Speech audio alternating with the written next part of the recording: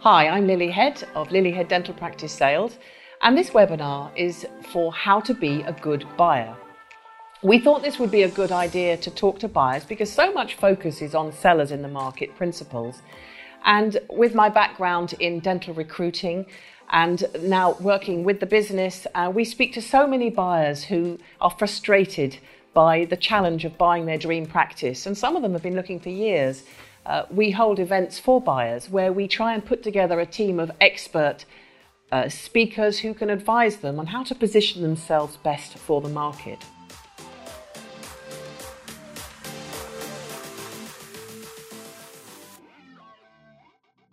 So, Abby, today we're going to say how to be a good buyer, the key responsibilities. I think it starts with registering with all the brokers.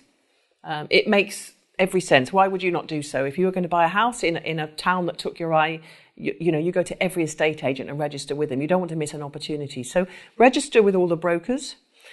I think communication again is key, don't you? It's telling them what kind of information that we need to help them achieve and exceed their business ambitions.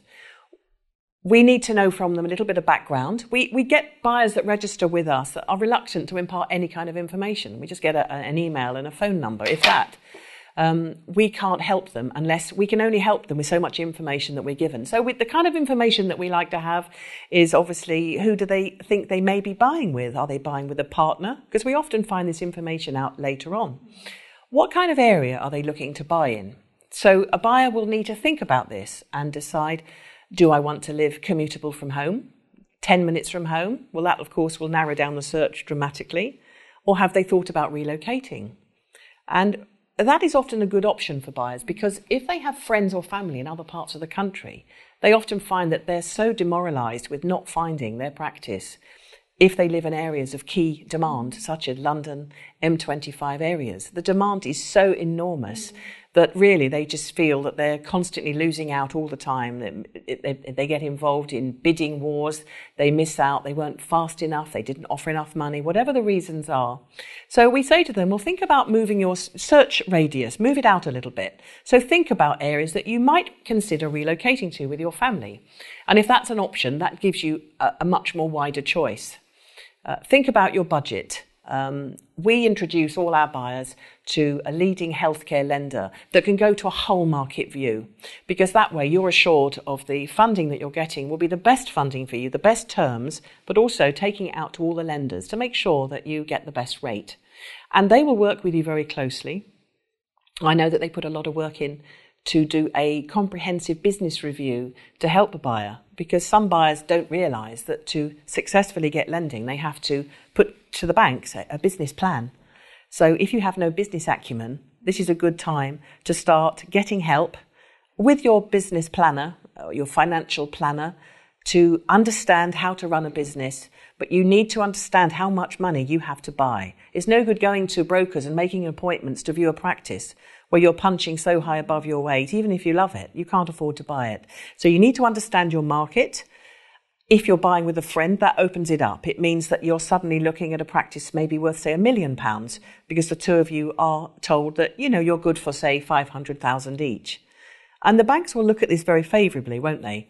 They like, it's a sharing of the risk, and it means that you're buying it together. It opens up a slightly wider audience of the profile of practices you're going to see.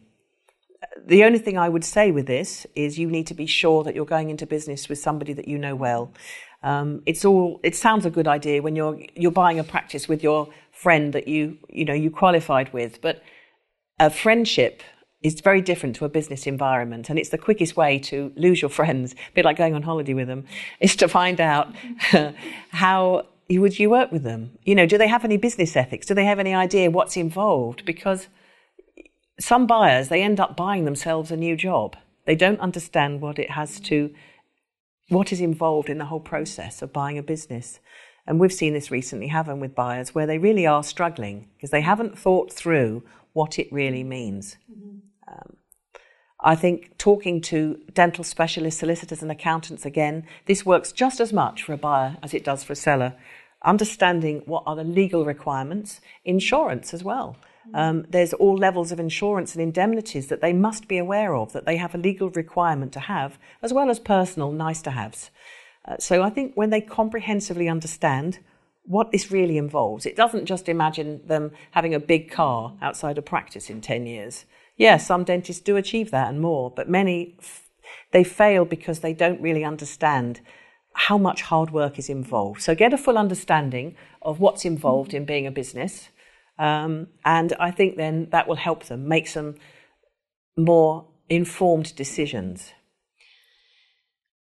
I think you're absolutely right. It's about understanding the market. I mean, it's remembering actually about 500 or so practices change hands a year. And you quite rightly said sometimes you have to change your criteria or a bit more flexible on them because, you know, what a practice of the profile that you want coming up within a 5-mile radius is very unlikely. And then on top of that, you may be in competition with 15 other buyers. So if you're not prepared and you're not presenting yourself in the best and most professional way, then our role as brokers for our sellers is to be able to evaluate different buyers, their financial position, their circumstances, and help the vendor choose the best fit for the practice. And if you aren't able to communicate well, or you haven't got the finances to back up an offer, then you are going to lose out quite quickly.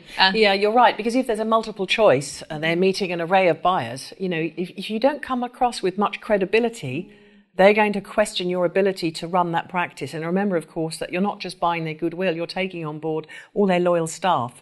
And as we know, there's a huge emotional attachment to not only letting go of the reins, but also taking on a loyal support team that has been there for a principal for up to 20, 30 years.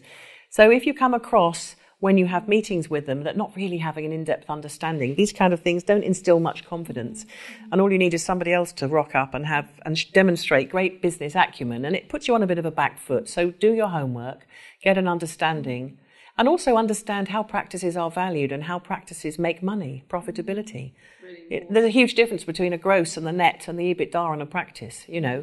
So it's understanding what you can do with that practice and take it forward, but also can you afford it, and can they afford to basically have you as the boss? So you need to think all these things through. I think it's really important to actually start to understand what it's like to actually run a business and what it's like in the day and the life of a principal owner. So, you know, it's not for everyone. So it's worthwhile spending time going to courses and, you know, your personal development that's looking at leadership or looking at, you know, all the things that you need in terms of compliance and business skills. Not only will that give you a better insight into whether, you know, practice ownership is right for you, it also gives you a lot more credibility on your CV, because as you were saying before, when you go to a bank to get lending, they're not just looking at can you service this loan, they're looking at, you know, are you going to be able to keep this practice running in a healthy way? Are you going to be able to keep the business, you know, performing? And you'll need to convince them that you have the business skills to do that.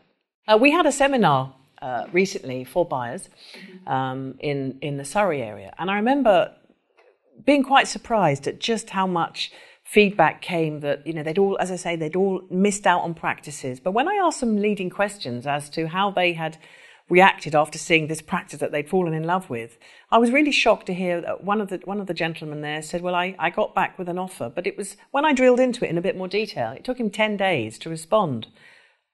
And guess what? The practice had gone.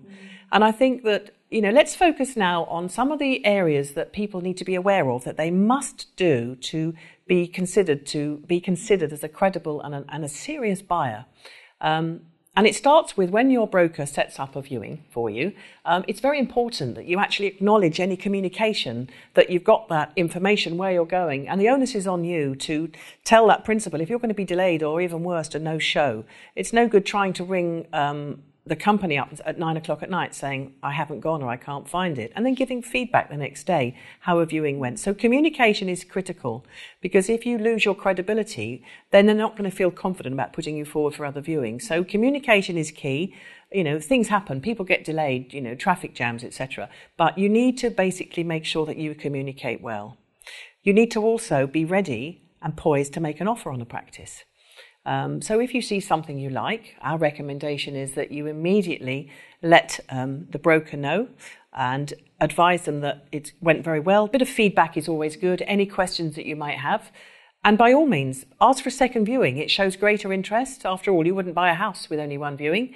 But lodge your interest. Make an expression of interest is critical so that we can then feed back to the principal the next day and say, we had good feedback from Mr. or Mrs. X last night and they'd like to come and see it more. We have a few questions for you. And that way you're under the ropes and you're in the ring. But if you don't call anybody for a week, then we can just assume and we can't get hold of you. So really the onus is on you to communicate with the broker if you like a practice. Don't leave it a week while you just sort a few things out, which was a very surprising feedback I got from a lot of people.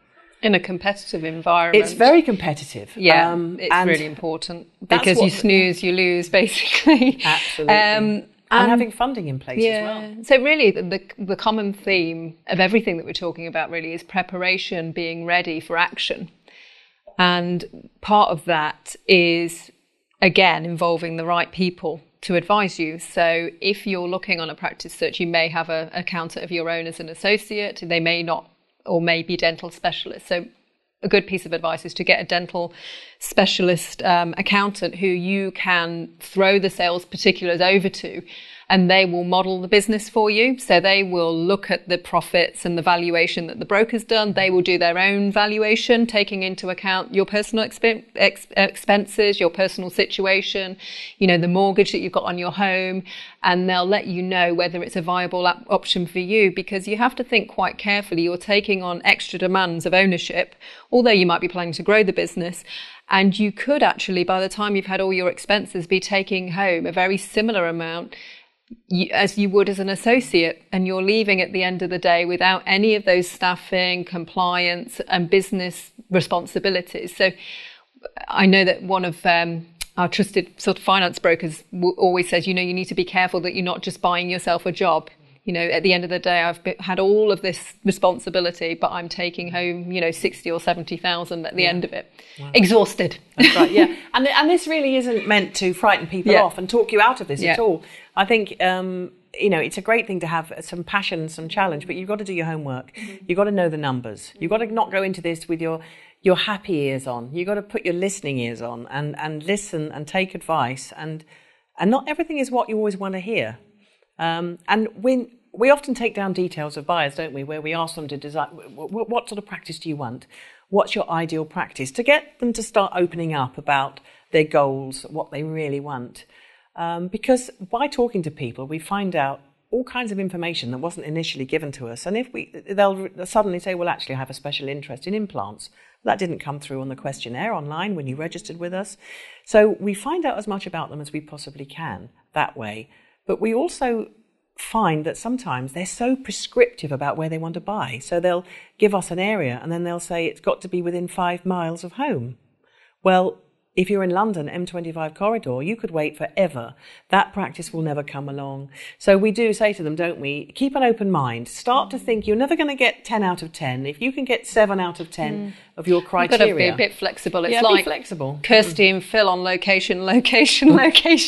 As soon as they've got a very tight criteria, you realise you have to compromise on some. I've got an example where buyer was, having their search in London, and in the end, 3 years later, they ended up in Wales because of the prices and because of the competition. They were able to change their scope of their search. Yeah. So I have similar ones as well. In fact, one of the first sales I ever did about 14 or 15 years ago was exactly that. It was a young couple who were fed up with living in central London. They had very young children.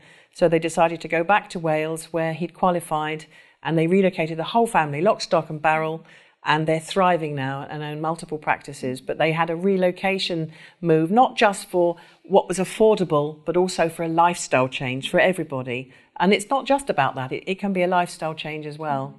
And we have practices for sale all over the UK, and some really are lifestyle purchases, and they're fabulous. But other people just want to practice in a heavily populated area. But of course, demand outstrips supply for that. So you've got to be on it, basically. You've got to be proactive. You've got to respond quickly. Talk to your broker. We welcome calls from people monthly just to remind us of your circumstances. If you've moved house, let us know. If you're suddenly thinking, do you know what, I live in London, but I'd love to move to Cornwall or Devon. Well, let's get you on our radar. And by talking to your broker, it's about bringing that person top of mind. We're not saying, please don't stalk us and ring us every day, but drop us a line once a month and give us a call. And it's always lovely to hear from them, because talking to people, it reminds us of them and it shows that they're keen, and we'll do everything we can to make the match. Because a lot of this job is about matching people together as well, of personalities and circumstances, and a shared ethos for going forward, as well as securing the sale. And just picking up on what you were saying with being ready, it's about understanding the costs that are involved to buy a practice, and not only your budget you're going to have with a broker to commit and take something off the market. There's going to be a requirement to put down a holding deposit. So that could be 1% of the purchase price, which is, reasonably substantial.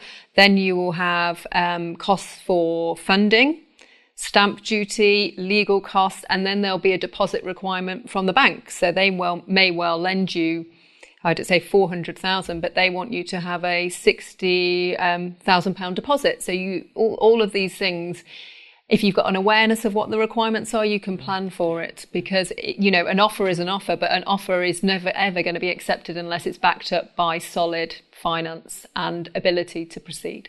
Excellent. No, I think you're right. I think really that's the mantra here, is be prepared, do your homework, have the deposits and the funds in place. There's no point in going to look at a practice and then saying, I really like it, I want to buy it, but having done none of this preparation, because nobody is going to wait for you for a month to get finance in place and start to talk to people. So all of the people that we've talked about today on this webinar are all very happy to work with buyers to get prepared and wait for the one. And often I know that with our preferred finance people, they speak to so many of our clients and they're just constantly waiting, and they get sent the occasional set of accounts piles into their inbox overnight. They've seen something they like, they review it the next morning, and they're poised to have a plan. And that's the most important thing, is planning and be ready. So you've made that commitment, and then really you want to be doing, you don't know everything about a practice from a set of particulars, and you don't know everything about a practice from one visit at 8:00 on a Tuesday night. So if you can, do as much homework as you can and drill into things. So a little bit like we were saying, sellers need to be aware of, you need to be looking at driving past the practice at different times of day, mystery shopping, looking at the Google reviews, the NHS Choices website, and just to get an overall sort of 360 view of, is this practice, does it match what I'm seeing in the particulars? Yeah.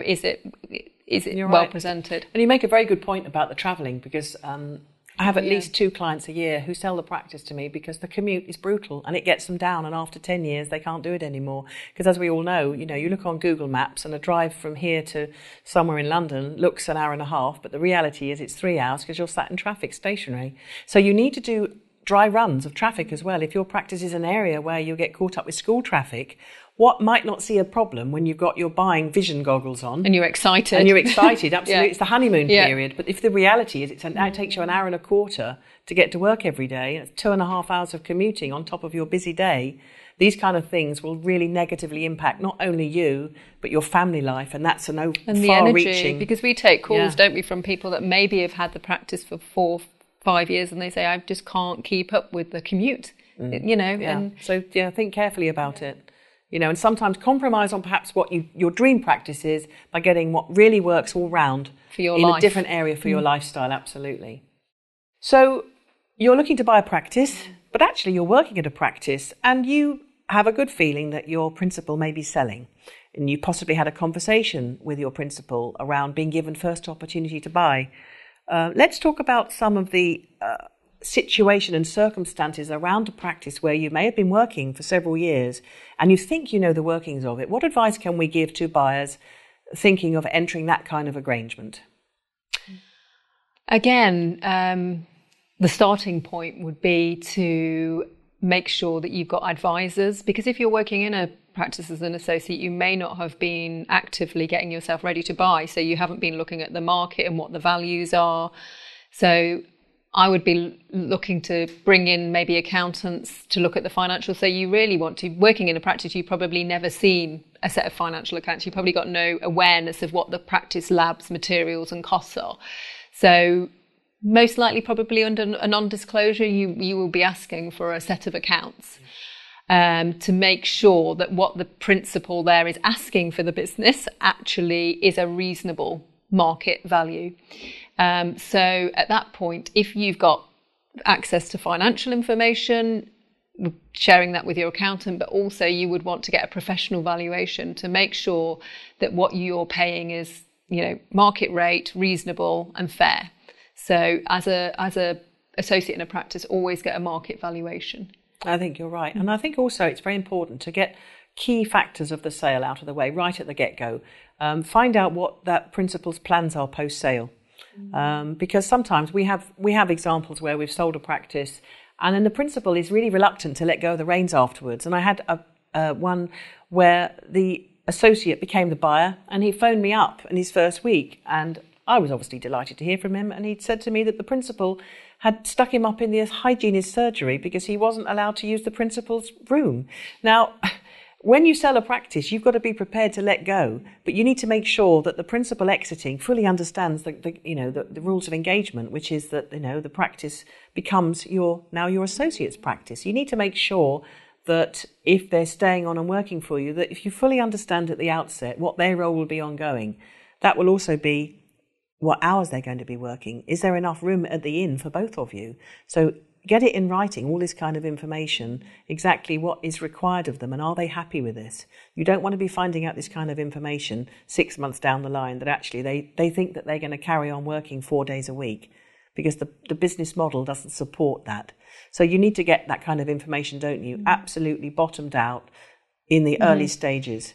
Absolutely. And, there may be, until you've actually committed to buy, there may be a little bit of reluctance to let you drill down into everything in the practice. So if you do agree to buy with your principal dentist, there is, you're not actually going to be legally committed until you've done your due diligence. So that is your opportunity to drill into everything: complaints records, health and safety, anything that could potentially affect the goodwill, really, or the income. It's your chance to drill down into the finances and everything really about the practice. It's your opportunity to ask everything. Yeah. Don't be afraid of asking difficult questions, because if there's a shyness or a reluctance to ask questions, or really disclose stuff. And disclose stuff. And this is the thing, if there's nothing to hide, they should be happy. Any unwillingness to give you information usually is the first indicator that there is something there that they perhaps don't want you to see. So you have to be careful about all these kind of things. And your team around you will advise you what is required. Your solicitor will tell you exactly what is required and what you need to be looking at. For a buyer, Lily, that you want to be sort of sucking up as much support and help as you can possibly find to make sure you're ready for that transition into ownership. And if the practice has got a Simply Health membership scheme, then there'll be a Denplan consultant for that practice, and it's about tapping into and getting to know who your consultant is early, so it doesn't become a surprise that you're taking over in the last minute, meeting with them, finding out what resources that they have to help you in terms of business planning, writing to patients, communication with patients about the new ownership, looking at ways that you can market, develop the marketing in the practice or realise some of the business plans.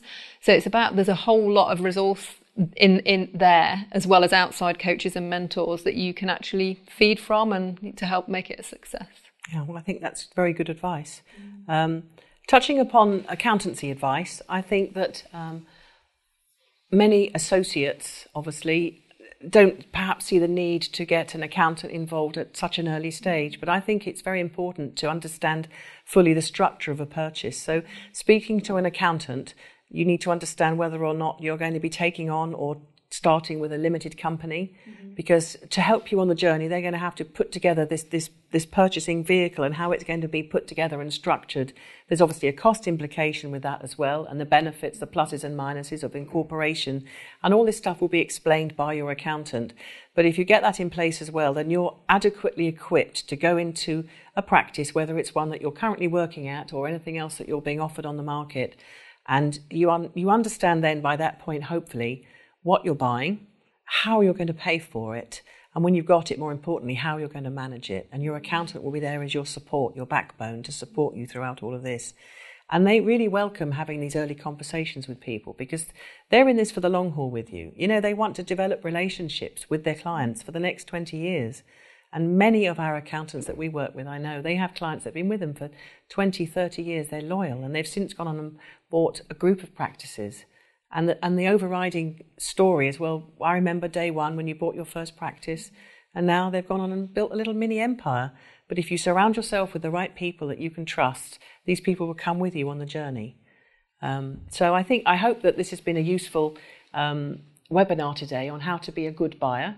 Obviously, the key learnings of it are communication, register with brokers, tell people what you're looking for, update people on any changes in your circumstances.